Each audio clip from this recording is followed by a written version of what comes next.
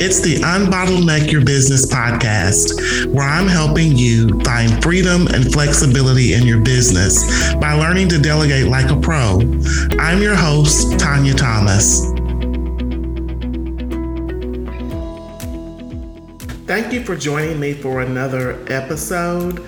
Our topic today is how to utilize your virtual assistant as your accountability partner. Assistants are and can be more than someone to just manage your tasks and projects. They should be your right-hand partner, and they're there to make you better at what you do. So why not utilize them to hold you accountable for things that you need to do in order to grow and move your business forward? And there are a couple of ways that your assistant can help you hold you accountable for the things that you want to do, goals that you want to accomplish, and they can do that if you allow them that space to be able to do that with you. So one of the ways, I'll share a couple of ways here, or two or three ways that your assistant can help be your accountability partner. And one way is through communicating. That's by you communicating with your assistant, your goals, things that you would like to accomplish. You first got to share those things with them.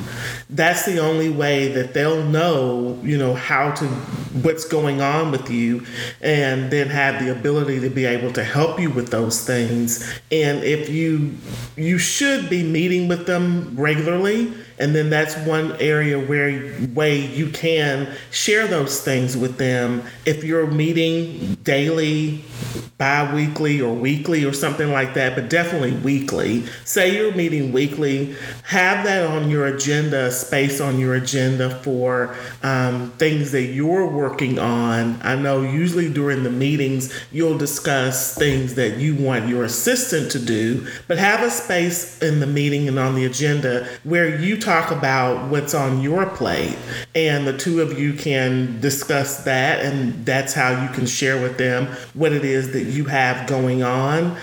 So talk about what's on your plate for the week or the upcoming week, and discuss those tasks and projects. That way your assistant has insight into what's going on with you. Then the second way that they can hold you accountable, because at this point now they know what you want to be held accountable for. But I forgot to say about the other point, let them know what you would like to be held accountable for. So then that way you're both on the same page as to what the assistant should be holding you accountable for.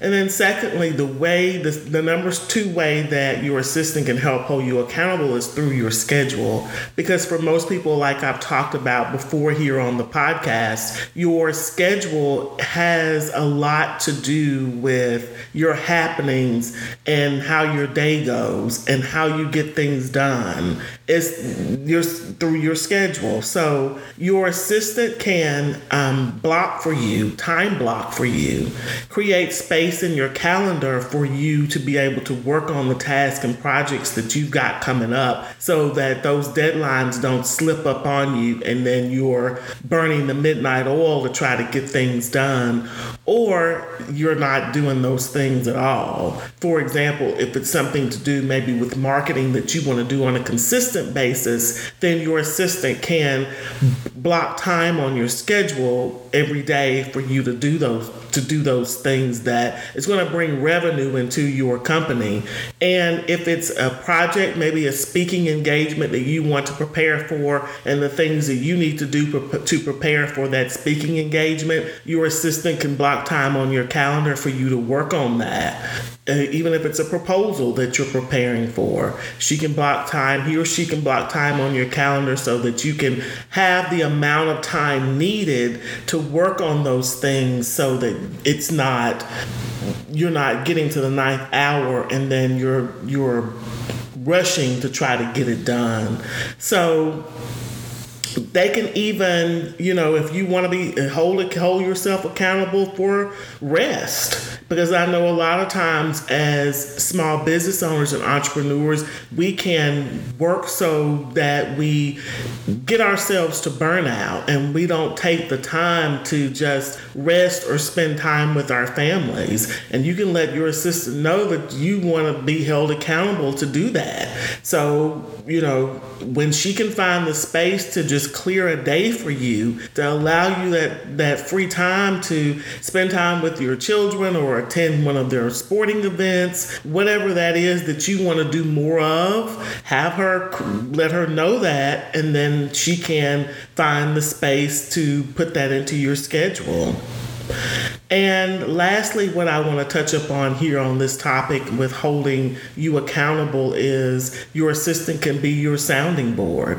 A lot of times we don't think about it that way. But again, this person is your partner. And I always say not partner in the sense of having an investment into your company, but a partner in the sense that that's your right-hand person. So the more that they know about you, the better the support that they can provide. So utilizing them as a sounding board. If you're working on a task or a project, discuss that with them and discuss, of course, the parts that you feel comfortable to share and discuss. And if you want their feedback, ask their feedback, because sometimes we can be so close to something that we miss things where an outside person can see it better than we can because they haven't been involved in it and staring at it as long as we have. So utilizing your assistant as a sounding board as well. So that is it for this topic. I know it's a shorter episode, but hopefully it was impactful for you, that you got value from it. And just remember that your assistant is there for you, and you can most certainly use he or she to hold you accountable. And that person holding you accountable is going to progress you forward in obtaining and helping you to obtain the goals that you set for yourself, both personally and professionally. Thank you for listening. Make sure you head over to teamdelegate.com/downloads to get my most recent guide on delegating. Also, be sure to share this with a business friend and follow us on your favorite podcast channel.